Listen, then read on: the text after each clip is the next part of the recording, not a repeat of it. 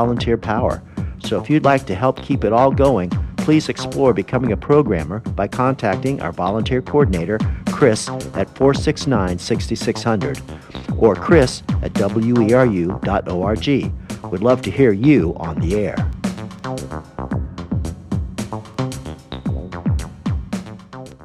Support for WERU provided by the Village Soup Journal and the Bar Harbor Times on newsstands every week serving Waldo and Hancock counties, or online at waldo.villagesoup.com and barharbortimes.com. It's 10 o'clock and you are tuned to WERU-FM, 89.9 Blue Hill, 99.9 Bangor, and streaming online at weru.org. Democracy Forum with your host Ann Luther is up next.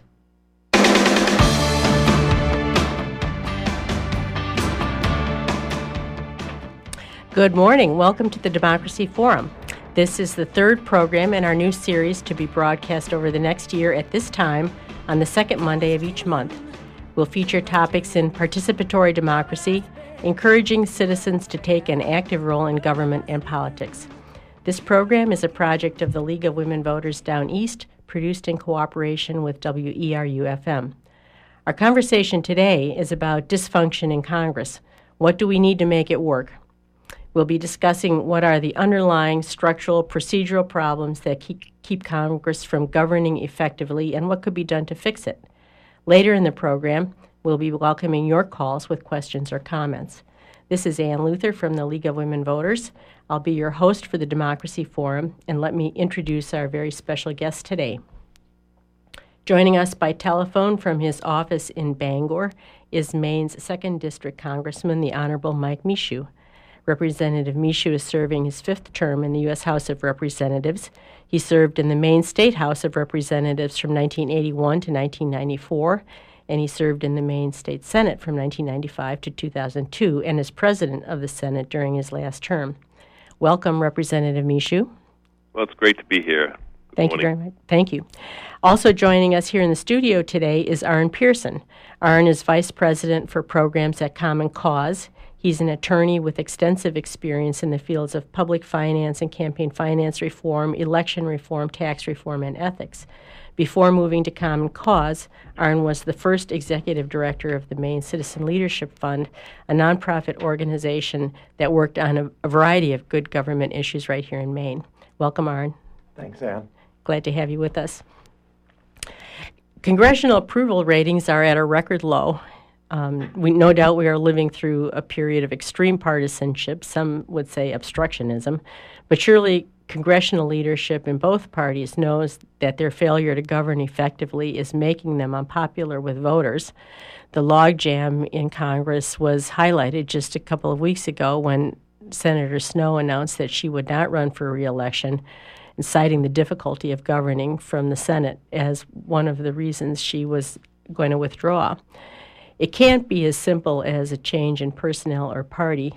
Representative Michaud, let me put it to you first. Can you give us some examples of what's not working and what you think are the 3 most important things to change? Well, Senator Snowe, actually I saw her at the airport last Thursday, and she's absolutely right when you look at the dysfunctional Senate. And the House, the House has its problems as well. And they're different. The House is run in a very partisan, top-down way through leadership of the office, whichever party is in control, and it's tend to be quite partisan. On the Senate side, though, it's more inclusive type of process, but even that has grinded to a halt as members of both parties tries to squeeze every partisan advantage they can out of every moment over on the Senate side because of the rules over there.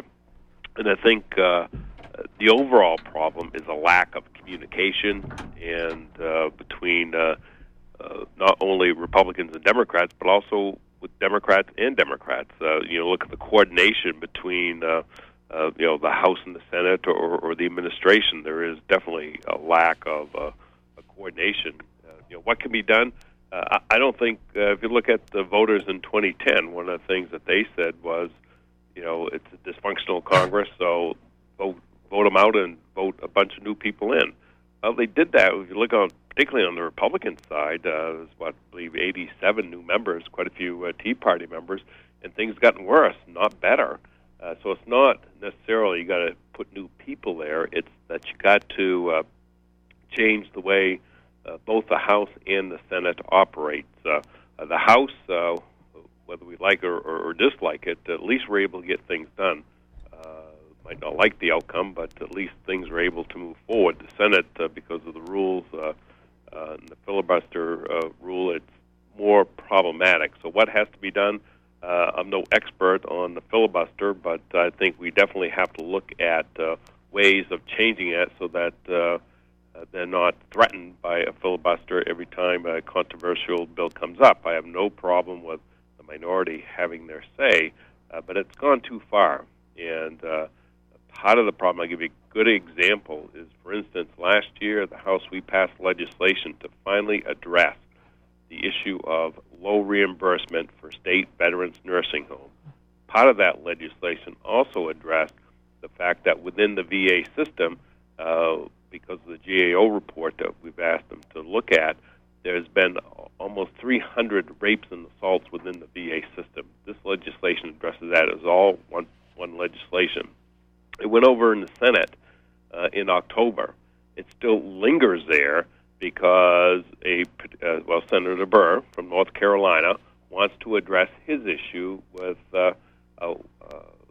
pollution at Camp Lejeune, which will cost anywhere from $250 to $300 million. It's a legitimate concern. I agree with that. But the fact that he's holding this bill up until that bill gets addressed is wrong. And I think we should be able to look at it on its own merits. I'm very supportive of what he wants to do. Well, let's talk about that a little bit. Arn, can you explain to us a little bit how the hold and the filibuster work in the Senate? And there's been a lot of talk about changing or reforming the filibuster rule. What are the pros and cons of doing something about that? Sure. The filibuster has gotten completely out of control over the past few years. It's actually a technique, a rule that did not come up until 1917. A lot of people think that it was part of the original Constitution, part of the original practice, but it wasn't. And it was rarely used over the past decades, most often to block civil rights legislation. But over the past years, it's been used increasingly as a tool for just blocking the majority from being able to accomplish anything. So what you see is a huge spike since 2006 of Republicans using the filibuster to stop many things, including hundreds of bills that passed on bipartisan votes in the House. And so we're really at a point now where it's become a crisis, and it's being used to prevent anything from going through in Congress. The hold is essentially a filibuster, a threat to filibuster. You know, it's basically, I mean, they don't even verbalize it that way anymore, but it's essentially saying, you know, we're going to make you get 60 votes on this in order to bring it up. So I'm holding it up based on that. The filibuster, you know, people think of Mr. Smith goes to Washington, but rarely do senators take the floor to filibuster anymore. They just use the threat to prevent a vote. Mm-hmm. And what reforms are talked about? Well, there have been some attempts at rule changes. Senator Harkin had a proposal to have a system where you start with the 60 votes, but after a few days of debate, you roll it back to 57, then to 54, and eventually to 51, so that there is ultimately a way to pass something based on majority vote. That has not gone through. We're skeptical that the Senate's going to act to fix this problem. Common Cause is filing a constitutional challenge to the filibuster next month in federal court, and we'll be making the case that the current system is preventing Americans from having majority rule in Congress. Mm-hmm. I mean, didn't it used to be that if you were going to filibuster, you actually had to stand up there and hold the floor for the time of the filibuster? I mean, it doesn't work that way anymore either, does it? Not so much. It really, the burden is often on the opposition to have people present, and there are some proposals out there for changing that. But again, whether the Senate will embrace them is another thing. Well, and it seems like sometimes the minority party is the one that doesn't want to give it up, but even the majority party doesn't want to give it up because they can foresee a time when they might be the minority. So neither side wants to really disarm on the filibuster. I think it's gotten so bad that you're seeing a lot of Democrats who have been reluctant in the past to give it up say that something has to be done. We had a meeting recently with Representative Larson, who's the head of the Democratic caucus in the House, and he said the Senate is making the House an irrelevant institution. Right? They're just blocking so many things. Yep. That's to your point, Representative Michoud, that the House passes good bills and it can't get through the Senate. And, Representative Michoud, you're sometimes called a blue dog Democrat, which I guess is one way of saying kind of a moderate. And Senator Snowe herself was characterized as a moderate. Maine has a history of sending moderates to Congress, but it seems like it's getting increasingly difficult or uncomfortable for moderates to be there and to cross over and work with members of the other party. It used to be that those who could work in the middle and bring people together were respected by their peers. Now it seems they're viewed sometimes as turncoats. What role, Representative Michoud, do you think that extreme partisanship plays? Is it just a cyclical thing that waxes and wanes and we're going to get back to a middle ground at some point, or is there something fundamentally wrong that's going to lead to more and more extremes in Congress over time? What's your view? Hopefully we'll be able to get back to it because I think when you look at the particular members' districts, they have to, do what their constituents want or they're voted out of office. And it was brought to my attention, actually, by Congressman John Tanner from Tennessee. He's a former congressman. He's been there for quite some time, and he decided not to run for re-election. And we were talking about, why is it that it's so partisan?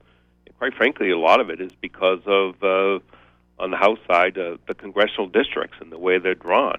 You either have a safe Democratic district or a safe Republican district. So the only way you're going to get voted out of office is probably through the primary, and so therefore you tend to, what's happening is people tend to be more partisan versus a district like mine, for instance.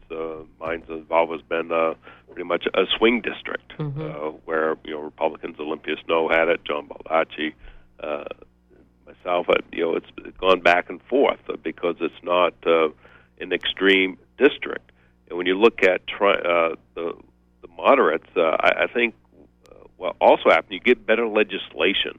One of the interesting things, and the analogy I use is back when I was in the Maine legislature, year after year we kept voting on a bill dealing with Forest Practices Act. When I became chair of the Energy and Natural Resources Committee, because the forest products industry wanted me to support their bill, sponsor it. Maine Audubon Society wanted me to sponsor their bill, which were totally different bills.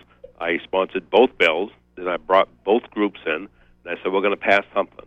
And I said, I want both sides to sit down and work out the difference because I'm tired of every year in and year out dealing with forest practices legislation because it is not doing well for the industry or individual. It helps out the lobbyists, but that's about it.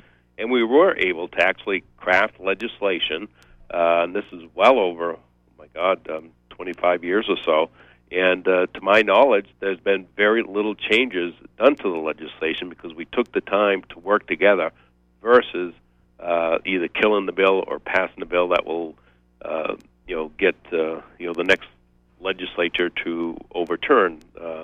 And we're facing the same thing when you look at legislation passed in Congress. If we pass a bill, if the Democrats control everything, then the following year, right now, we're trying to defend off the health care bill, and it doesn't bode well for the long-term stability of a law that might be on the books, and it causes a lot of anxiety out there for those agencies who have to implement the particular law. Arn, what do you say about that extreme partisanship? Congressman mentioned redistricting. That might be something you've worked on as well. Yeah, it is a huge problem. I mean, we have a system in which politicians are choosing voters instead of voters choosing politicians, and you see just in this past election, Karl Rove and Crossroads put in hundreds of millions of dollars to influence state elections around the country, really for the purpose of taking control of the districting process. So the day after the election, Karl Rove spoke to a convention of gas drillers and said to them that they didn't need to worry about regulation for the long term because he who holds the pen draws the lines, and he who draws the lines controls the outcome of elections. And it's basically telling them that they would take care of it through redistricting, which I find very disturbing. There have been I think there's been a lot of progress this time around of citizens rising up and demanding a neutral system for drawing lines. We have California now has an independent commission passed by voter initiative that worked very well this year. Florida passed a voter initiative which just won a big round in the courts. And in New York, our reform maps have been adopted by the courts in large part. So there are some big fights going on. How does it work in Maine? I mean, do we have an issue here that voters should be concerned about? I mean, I know we had a controversy over the initial drawing of maps, but it seemed like it worked out all right in the long run when we redistricted this year. Well, I think Maine is better than a lot of states, and there is more balance, but it is still far from perfect, and there's a lot of gaming that goes on. Yeah. Yeah. If you recall, when they was starting on the redistricting on the congressional district, they were looking at moving around over 360,000 people from the first and second district. Was one of the plans. When in actuality, all you would have to do is move Vassalboro from the first district into the second district, and that would have taken care of the problem. That wasn't the final proposal. But it's there's definitely a lot of games that can be played with redistricting, and I know the legislative districts are coming up in the next legislature as well. Yeah. And it gets right back to it doesn't make any difference. It's the individual you elect that will make a difference. And I just want to use another analogy. When the Democrats took back control of the House, I was lucky to become chair of the subcommittee on Veterans Affairs. I worked very closely with my Republican counterpart, Henry Brown, who actually came to Maine to visit Togus. And, at the beginning of the session, I told him, look, if there's any bills that you or your caucus wants us to hear on the subcommittee, let us know. Gladly do it. And we did. We scheduled a lot of Republican bills as well as Democratic bills. But within 2 months, I had a conversation with the Democratic chair of the full committee. He wanted to know what I was doing hearing Republican bills. And I said, well, my job is to do whatever I can to help out veterans. If a Republican has a good idea, I want to be able to help them out.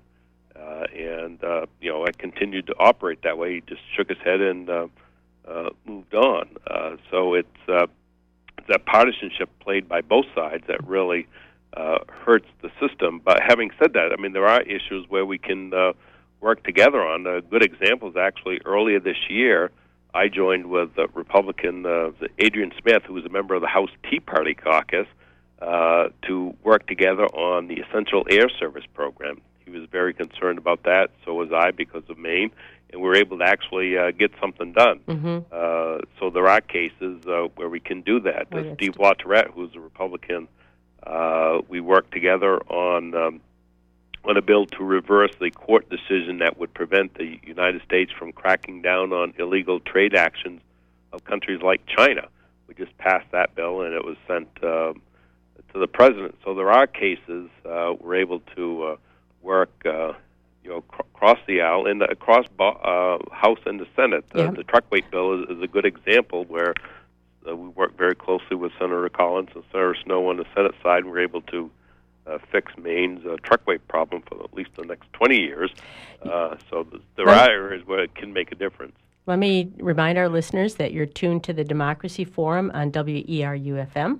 This is Ann Luther of the League of Women Voters. Our topic today is dysfunction in Congress. What do we need to make it work? Our guests this morning are Maine's 2nd District Congressman, the Honorable Mike Michoud, and Arn Pearson, Vice President of Programs at Common Cause. Some people suggest that between fundraising and the shortened work week in Congress that our representatives don't really have time to actually do the business of the Congress. They come in on Tuesday, depart midday on Thursday, spend the rest of the week fundraising, and that shortened work week doesn't give members time to do committee work, read the text of bills and reports, discuss or deliberate with their peers, form friendships with people on the other side. What about that? I mean, what percentage of time is taken up by fundraising versus actually doing the business of Congress? Should there be a reinstitution of the 5-day work week for Congress? What would you say about that, Representative Michoud? I have no problem with a 5-day work week as long as we can get some work done versus naming post offices. I mean, that's, here again, I mean, on the House side, it's driven from the top down as far as what is to be brought forward on the House. It's the majority party who decides that. So it depends on whether or not we're able to get them to move in that manner. As far as 5-day work week for myself, I only can speak for myself, not other members of Congress. As soon as we're done voting, I do come back to Maine to get around the district, and I'm still working. One of the interesting things when you look at Maine, I have the largest congressional district east of the Mississippi, and I think it's very important for me as a member of Congress to get out there and talk to my constituents to find out what their problems are and are there ways that we can help them deal with policy at the federal level, not only in legislatively, but also through rulemaking process or trying to get the agencies to look at things differently. What are you hearing about this, Arn, in terms of whether the representatives and senators have enough time to actually do the people's work versus the competitive pressures of fundraising? Yeah, I don't think it's a question of the members not working hard. It's that they're forced to work hard for their campaigns instead of for the people. So I think one of the biggest shifts has been with we essentially have permanent fundraising, year-round fundraising. You have people who are elected to Congress, reformers who go in and want to change things, and one of the first things they're told is how much money they have to raise. And if you want a seat on a committee, there's a quota system for how much you have to raise. And so we have this problem where members are, when they're not in session, are often at fundraisers or going back home to fundraise. And it's this constant treadmill. And I think it does a lot of what you mentioned in the beginning, which means members don't have time to socialize anymore. Some of the old timers complained about this a lot. Fritz Hollings and Senator Byrd said, instead of going to events together or playing golf or doing whatever, members were off raising money and often raising money to defeat their colleagues. Mm-hmm. And so the collegiality gets undermined there, and really it doesn't make sense because we go to all this trouble to send good people to Congress, and there's a lot of work to be done, and instead they have to spend a huge time just raising money. Yeah. Who drafts legislation anyway? Are representatives directly involved in writing the bills? Do you have time to read the text of bills before you vote on them? How do you understand what you're voting on, especially when bills are big and complex and you're not in session that much? Members, it depends here again on the individual members. As I mentioned, when I come back to the district, I hear from my constituents the state veterans nursing home reimbursement rate issue. I work closely with the state veterans nursing home here in Maine and around the country. We're able to craft legislation to address that problem, and was able to get it through the committee process and heard. As far as reading bills, that was here again depends on the members. People act surprised when I told them I read the health care bill, several times. But it's more important not only to read the bill, is to understand what effect that it has on your constituency. Particularly the health care bill was a huge bill. It had different effects in different states. I know some of the liberal groups in Maine were very critical of me because they wanted me to jump on board right from the beginning because, it's the President's bill and Speaker Pelosi. And quite frankly, they never read the bill. And when I was asking them questions about the particular bill, they couldn't answer it because they would get the talking points, whether it's from the Democratic side or if they were opposed to the bill, from the Republican side. And for me, it was very important that as the bill moved forward, that we made changes that would be helpful to Maine. And we were able to actually get some of the changes because Leader Pelosi was not able to get the votes until they were able to address some of the reimbursement rate issues some of us in rural states had with the original bill. So, but here again, it depends on the members, whether or not they are more actively involved in the bill versus reading it. I was very fortunate in the fact that when I first got elected to Congress, that I was in a leadership role on the Veterans Affairs Committee. I was the ranking member on the Benefit Subcommittee. And when I was getting ready for my first markup of a piece of legislation, I called my personal staff in and said, look, here's some of the stuff I'd like to have in the bill and as we move forward. And his comment was, well, they already got the bill done. I said, what do you mean they got the bill done? I'm the ranking member and haven't talked to me about it yet. And that was the last time that happened. But there are members that will let the committee staff do the work. And another prime example is the fact that the Northern Border Regional Commission bill, it's an economic development bill, we established 3 commissions. One of them was in the southern part of the United States. Once the bill got passed, that was the authorization. Then we needed funding for the bill. So I went to the chairman of the subcommittee on appropriation because one of the commission was in his congressional district. I explained what the bill was, what effect it would have on the state of Maine, and that he had one in his district as well, and whether or not he would help us get some funding to get it off the ground. And he said he'd get back to me. Well, a week went by, nothing happened, so I approached him again. I asked him, are we going to be able to get some funding? His response was, my staff won't let me. I said, what do you mean your staff won't let you? You're the member of you're the chair of the committee.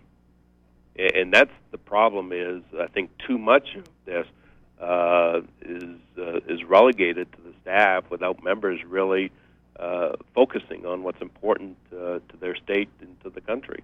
Well, how much do you think money interests are calling in the shots, where we have lobbying firms and big corporations who fund campaigns and have, full-time staff lobbying on all these issues, working with committees? I mean, how much influence do those interests have in drafting legislation and, pushing through their own agenda? And this ties back to the fundraising piece again. What's your experience on that, Representative Michoud? Yeah, well, the committees I'm on, I think the Transportation and Veterans Committee, they're not big money committees, so to speak. But when you look at the Ways and Means Committee that deals with tax policy, what have you, I'm sure that a lot of outside groups, they do actually draft the legislation for the committee. And here again, it depends on who's in control and the timing of when we actually have a chance. We have to vote on the bill and really have a chance to see what effect that it does have. So let me give Aaron a chance to jump in on that question too. Money and interest in drafting legislation. Sure, it's a big problem. It's an appearance problem across the board, and then there are a lot of examples of specific problems, and I agree with Mike. The appropriations issue is probably where you see the most of it. There was a whole, I call it a scam. I mean, there was a whole scam developed over the past couple of decades of essentially negotiating earmarks in exchange for campaign contributions, and we did a study once documenting that in the Defense Subcommittee in the House, and the lobbyist who designed that ended up having a book written about him, in a sense, kind of said that he was not happy about what he had done and is supporting public financing. You have Jack Abramoff coming back and pointing out a number of the flaws in the system. ultimately, I think what we need to restore some integrity and confidence is to have a ban on lobbyist contributions and fundraising, so that you don't have the people who are spending millions, who are spending millions lobbying, also giving to members' campaigns. Mm-hmm. How much time do members spend fundraising? I mean, given that the pressures of the job and they're in session, but I mean, how much time do people actually spend getting ready for their next election, do you think? Well, we've seen a couple different studies, and some of them say as much as 25 or 30% of time, and I think for members who are in, especially senators who are in extremely competitive races, it could be even more. Mm-hmm. But I'd be interested in what Representative Michaud's take on that is. What do you say, sir? Actually, quite a bit of time, and it depends on the individual members and their district as far as how much time they got to put into to fundraising. It's a lot of time that's put into it, and the longer you're there, here again, it depends on the members. You probably don't have to spend as much time as you did before, because it comes easier than when you first run for office. I remember when I first got elected, I took one day off after the election. Then the very next day, I was back on the phone raising money, trying to cover my debt in my first election. So there is a lot of time raising money for re-election.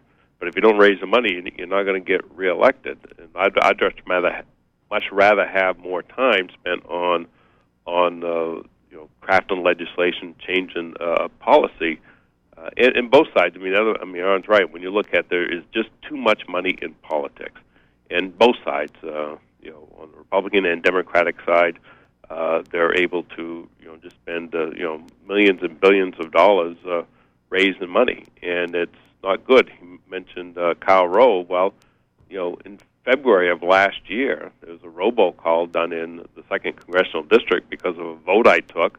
I believe it was on the continuing resolution, criticizing me for that vote. It was the Crossroads, and I've had several different robocalls last year. So it's an ongoing problem. And to get straight back, I mentioned earlier about spending more time together as members of Congress, that would definitely help. And it would definitely help tremendously. And I'll hate to keep using my experience in the Maine legislature, but when the Maine had 17 Democrats, 17 Republicans, and 1 independent in the state Senate, one of the things that we did, we started off the session like we always did. Republicans would caucus, Democrats would caucus, and we'd go into session, go over the calendar. Problem being, it would take too long because, sometimes caucuses talk about other things like fishing and what have you. So I suggested to Rick Bennett that we might want to just have a chairs meeting, because half the chairs were Republicans, half the chairs were Democrats, and go through the calendar that way. We did that. It did speed up the process like we thought it would. But the second thing that it did, which was an unintended consequence of it, is actually by having each member of the state Senate in the same room, Republicans and Democrats, every day, going over the calendar in an informal way, it actually built up trust, open line of communication, and we got to know one another much better. And so when we did go to the floor to debate an issue, even if it was strictly down party lines, it wasn't bitter. It was, here are the facts, here's why we should vote for it, and we voted, and that was it. There wasn't a personal attack. And like I said, it built up that trust and open line of communication among both, and that's what's missing today, in the both US in Congress. Washington and in Augusta. At this point, I think I'd like to invite listeners to join our conversation. You're tuned to the Democracy Forum on WERU. This is Ann Luther of the League of Women Voters. Our guests this morning are Maine's 2nd District Congressman, the Honorable Mike Michaud, and Arn Pearson, Vice President of Programs at Common Cause. Our topic today is dysfunction in Congress. What do we need to make it work? What do you think? If you have a question for one of our guests, you can join our conversation by calling toll-free 866-625-9378, or if you're in the Orland area, 469-0500. We have a call. welcome to the program this morning. Give us your name, let us know where you live, and go ahead with your question or comment. Good morning. This is Yo in Tremont. Democrat versus Republican is a false dichotomy. The real dichotomy is politicians, corporations, and cops against everyone else. Perhaps Mr. Michaud can explain to listeners why he voted to make protest a felony. Thank you. Representative Michaud, I think that was for you. Thank you for your Yeah. question, Hugh. Go ahead, Representative Michaud. Well, I'm not sure the specific that he's talking about. If he can call my office directly afterward and with the bill number, we'll be able to get back to him. One of the problems that we're facing when we do vote on particular legislation, as I mentioned, sometimes we have to vote at the very last minute. We don't have time to look at the bills. But the other thing that happens, and it's done with both Republican leadership and Democratic leadership, is they might have a bill in that deals with a certain issue, and then they'll put something else in there that will force us to take a vote on something that we might not like, but ultimately have to support because of the other portion of the bill. For instance, unemployment extension. Mm-hmm. Sometimes there might be some other pieces of legislation that will be added into it that the Republicans know that they can't get passed, but the Democrats will support because we have to move forward with the unemployment extension. Yep. And that's just an example where you can have two separate issues that we're forced to vote on only because they want to get us on record one way or another. It looks like we have another caller. Go ahead with your question. Give us your name. Tell us where you live. You're on the air. Hello. This is Ed from Bar Harbor. Morning, Ed. This is regarding the problem of members of Congress needing to spend a lot of time fundraising. Now, Maine has had a very successful clean election system, although the courts have made some problems for it, which we're working on. Is there any hope for getting such a system for members of Congress? Is there any legislation in Congress on this? Thanks for your question, Ed. I'll put that to Aaron. I think he's on top of that. There is actually. We have the Fair Elections Now Act, which both Representatives Michaud and Pingree have sponsored, and which we actually had the votes to pass in the House before the 2010 elections. It's a great bill.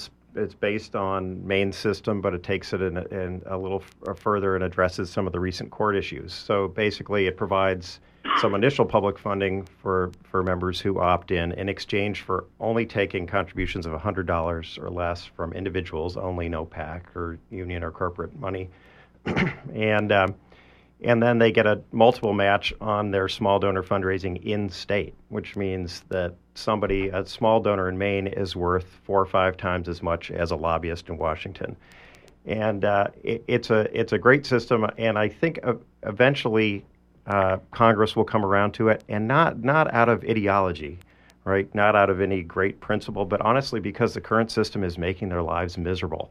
I can't tell you how many meetings I went to in the House over the last couple of years and the Senate, where members have said, I've never been big on this type of approach, but it's gotten so bad and our lives are miserable, and we need to do something. I mean, you have members telling me stories about, I want to go to my kid's soccer game, but I'm locked in a room making phone calls for money. So it's something that we desperately need as citizens, but even for the members themselves, I think it's a place we're going to end up just because of what it means for them personally. Yeah. And, I mean, Representative Michaud, you've been in Congress for a few years now. Have you seen the pressures of fundraising grow, and particularly since Citizens United a couple of years ago, have you seen those pressures increasing, or what changes have you observed? Yep, absolutely. And I am a strong supporter of that legislation because I think it's a step in the right direction. There is definitely an increase in efforts to raise money because of the Citizens United case that you don't know what's going to be thrown at you at the last minute from some outside group. and that's something we have to be prepared for.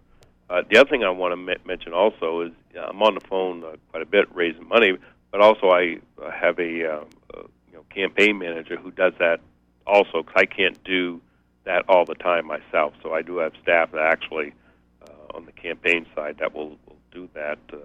But the Citizens United court case has definitely thrown a monkey wrench into the system, and we definitely have to do something in that regard. Whether or not we're going to be able to get something passed in this, I doubt very much in this Congress, but hopefully in next Congress, when we're back down there, depending on the makeup of Congress, that we'll see some changes. The Republicans, particularly Mitt Romney and Newt Gingrich, if you look at the outside money involved in the presidential race, they're getting hit extremely hard. And I know this November with President Obama and whoever the Republican is, there's going to be a lot of outside money, and the American people will just going to have to continuously hit both sides of the aisle on this issue and have us address it one way or another. Arn, tell, from your perspective, what do you think has been the impact of the Citizens United ruling, and what additional measures can we consider to push back on that? Sure. The Citizens United decision was really just the climax in a series of decisions by the Roberts Court that's made it virtually impossible to regulate money going into politics.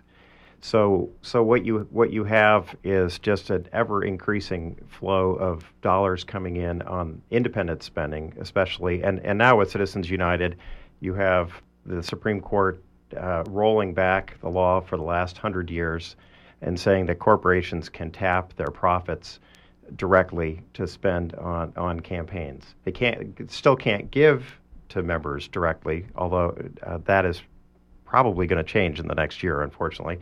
There are a number of cases working their way up challenging that, but they can spend as much as they want independently. So I think the problem we currently face is we either need some changes on the Supreme Court, or we're going to need a constitutional amendment, which is why the Common Cause and a number of other groups are now backing a constitutional amendment to make it clear that corporations are not the same as people, and that Congress has the ability to limit spending. Mm-hmm. And the other thing I think what's going to happen is you're going to have good people out there who actually might want to run for public office decide not to, primarily because of what's happening and the effects of the court. The corrosive money, yeah.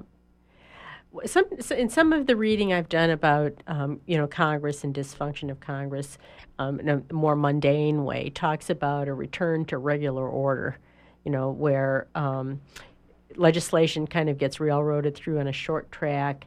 There aren't really open hearings. There aren't really markups in committee. There's not an actual debate in terms of, the back and forth, the pros and cons on the bills. Amendments aren't heard or debated on the floor. What do people mean when they talk about the return to regular order, Congressman Michoud? And I mean, do you feel that we've lost the regular order of deliberation in the House? Yeah, primarily what it means is that when you go through the process, normally a bill will go through a subcommittee, then the full committee. We have an opportunity to offer amendments. Then when it gets to the floor, it has to go to the Rules Committee, and the Rules Committee will determine what amendments we're going to vote on. And I think whoever's the party in control can shut down any amendments. So therefore, we'll not be able to do anything on the floor as far as if we have a particular problem with a certain bill to make changes in it. And that's one of the things we've been pushing, is to try to get back to regular order so that the rank and file members will be able to have an opportunity to offer amendments. It's a little bit better than what it has been, at least when we initially started this session, but it's still a long ways to go. And it can make a difference. A good example is my amendment to that was a bill that we voted on last year that would have slashed Economic Development Administration funding by $80 million. I offered an amendment that restored the funding, found the cuts some other place, and it passed overwhelmingly. So that was done because I was able to get my amendment through the Rules Committee. And I think that's where the process should be, similar to the Maine legislature, where they're allowed to offer amendments to bills. Let me remind you again, you're listening to the Democracy Forum on WERU. Our guests today are the Honorable Mike Michaud, 2nd District Congressman from Maine, and Arn Pearson, Vice President of Programs at Common Cause. We'd enjoy to have your call. You can call toll-free at 866-625-9378 or locally at 469-0500. We do have a caller on the line. Go ahead, give us your name, let us know where you live, and pose your question or comment. You're on the air. Yeah, hi, my name is Frank Donnelly. I live in Lemoyne. I want to echo the let's get the money out of politics thing, but I also kind of disappointed in Mr. Michaud's answer to Yo's question. He just kind of passed it off on what bill it was. I'm sure he doesn't. You don't need to remember the number, but the contents of that bill is fairly important. And when he said that a lot of times you don't have time to read the bill, you vote on them. Well, let me tell you, when I go to the election booth, if I don't understand something on the ballot or don't know who any of the people are, I don't vote for it. I couldn't imagine that you would vote for something you hadn't even read. Why bother? I mean, just don't vote on it. I just don't understand that. I've always voted for Mr. Michaud and have talked to him a couple of times, but that's for Peace Group. I just don't understand that answer. Well, thanks for your comment. I'll listen to him off air. Yeah, thanks for your comment, Frank. Go ahead, Representative Michaud. Yeah, well, I'm not sure exactly. Rather than give him an answer on why I voted for that particular bill, I'm not sure exactly what he's talking about. So instead of me giving him an answer, I'd like to know specifically what is the issue that he raised. I don't know if you know the bill itself, Arn, or... I think he was giving you a chance to embellish your response and support for on the question of the Fair Elections Now Act and getting the money out of politics. Oh, yeah. I think definitely we have to get money out of politics. I've been very supportive of that. I'm on the bill that would actually set up a clean election type of funding. There is definitely too much money in politics, and it's on both sides as well. And money, unfortunately, drives the system down there. And then I think that caller was also referring to, we had talked about a return to regular order, and sometimes people have to vote on bills that they haven't read. And I don't know if you picked up on something that you'd said. Yeah. No, I mean, if you look at all the bills out there, I do, myself and my staff, read the bills. The problem, as mentioned earlier, is sometimes we have to vote on a particular bill without knowing, though we read it, what the implications are for people here in Maine. Mm-hmm.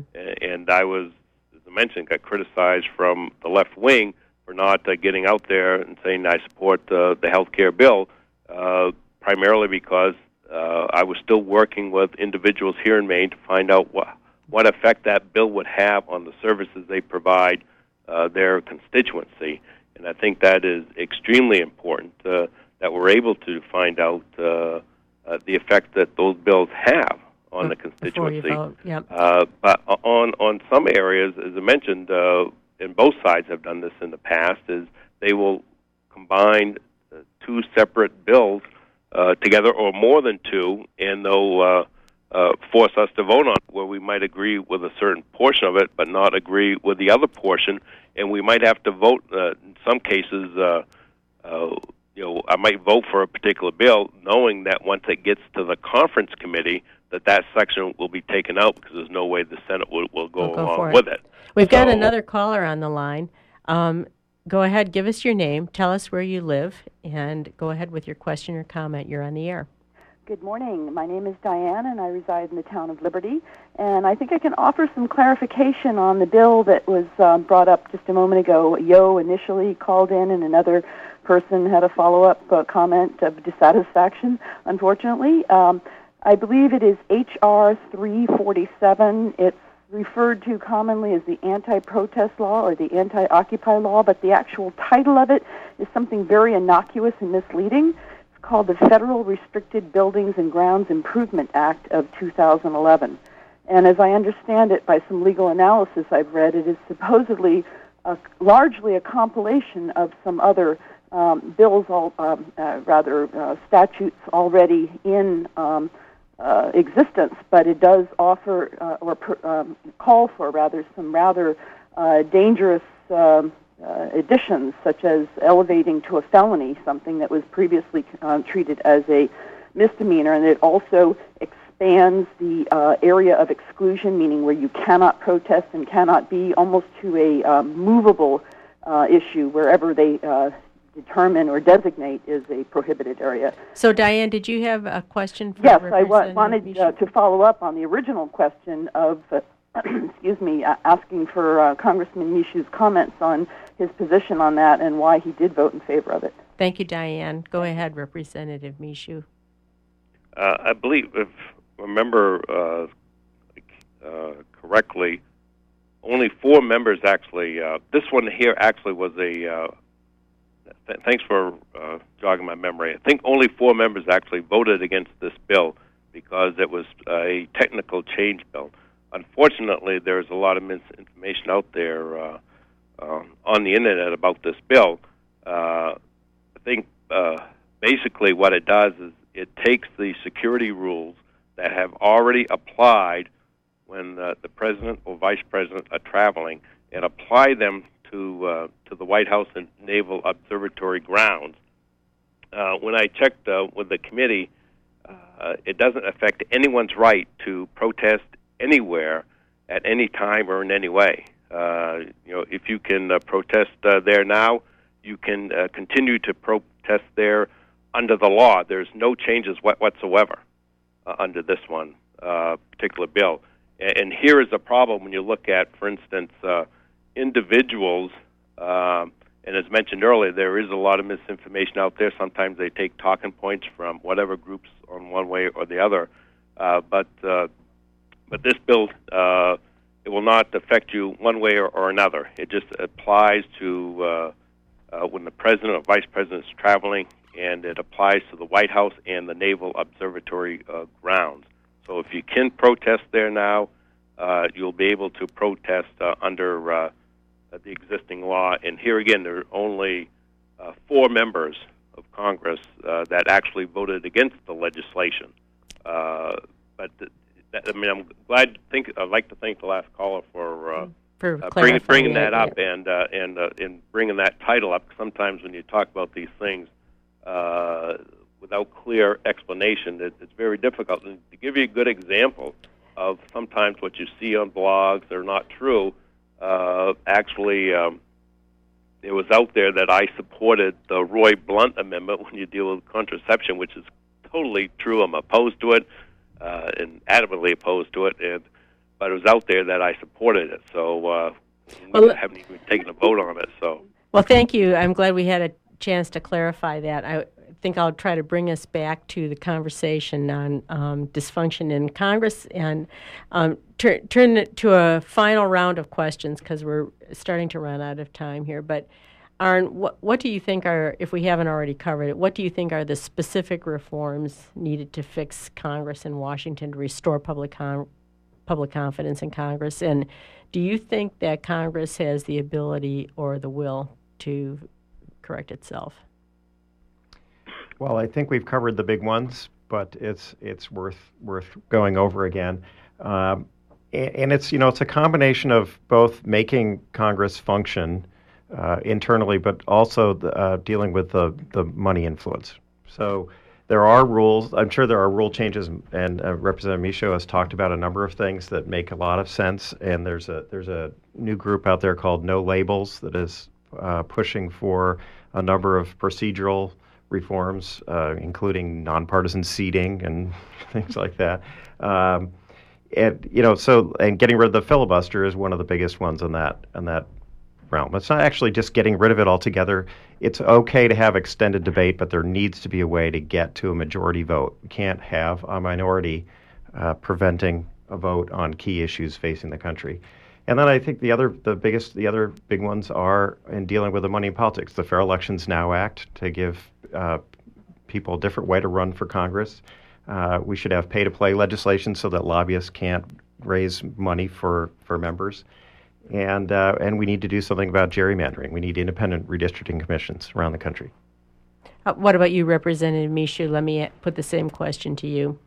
No, I agree with everything that Ern said, and I'm on part of the No Labels group requires legislation. Others, portions of it doesn't. It requires legislative changes or rule changes versus law. And I'm on, actually, for no budget, no pay bill. I'm on that piece of legislation. So if we do not pass a budget when October 1st comes, then members of Congress will not get paid until we do pass a budget. And it doesn't. And when we finally do pass a budget, it doesn't go back and pay retroactively. We lose, that salary. So there is a lot of suggestions out there that No Labels have put forward, and I read the report, and we'll be meeting with them, I believe, next week. Do you think Congress has the ability to enact some of these things itself, Representative? I think hopefully they will. I sent a letter to the Speaker, encourage them to bring up the no budget, no pay. If it's brought up on the floor, I feel comfortably that we should be able to get it passed. But here again, that's where I think the American people got to call their members of Congress and really push them to make these specific changes. It's easy to say, well, you guys get along down there, but that's easier said than done. If you have a specific change that we can put the focus on, I think that really helps out. And the No Budget, No Label group has made several recommendations with input from members of Congress, and I think they're good ideas, and hopefully we'll be able to get some of them put through. But we got to be in session in order to do it versus taking breaks all the time. Yeah, I see what you're saying. We're starting to run out of time here, so I'll give you each a chance to make any parting comments. Arn, to you first, and we'll give Representative Michoud the last word. Sure. I do think it's going to take an uprising of folks in order to make a number of these changes happen. And you're starting to see a populist movement growing in the country.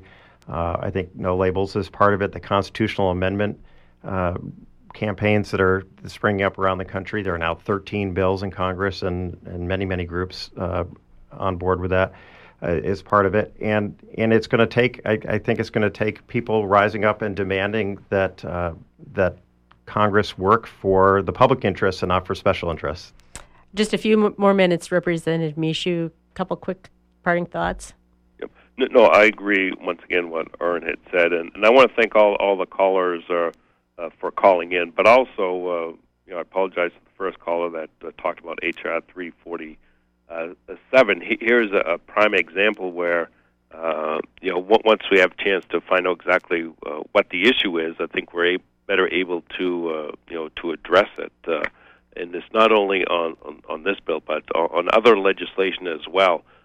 Unfortunately, you have blogs out there on both sides that, in order to ramp up their base, they're putting out information that's not correct. Yep. And I think it's important that that individuals really, dig deep and find out exactly what are the ramifications, and and move forward in that regard. Our responsibilities as citizens to get involved. So we are out of time. Thank you to our guest this morning, Maine's 2nd District Congressman, the Honorable Mike Michoud. Thank you for being with us. And Arn Pearson, Vice President of Programs at Common Cause. Thank you, Arn. You've been listening to the Democracy Forum, a project of the League of Women Voters Down East, produced in cooperation with WERU-FM. Thank you to Amy Brown, our engineer at WERU this morning. Thank you to our listeners. If you have a suggestion for a topic or guests on a future Democracy Forum, or to join the League of Women Voters, email us at lwvme@gwi.net or call the League of Women Voters at 622-0256. Thank you all very much for listening. We'll see you next month.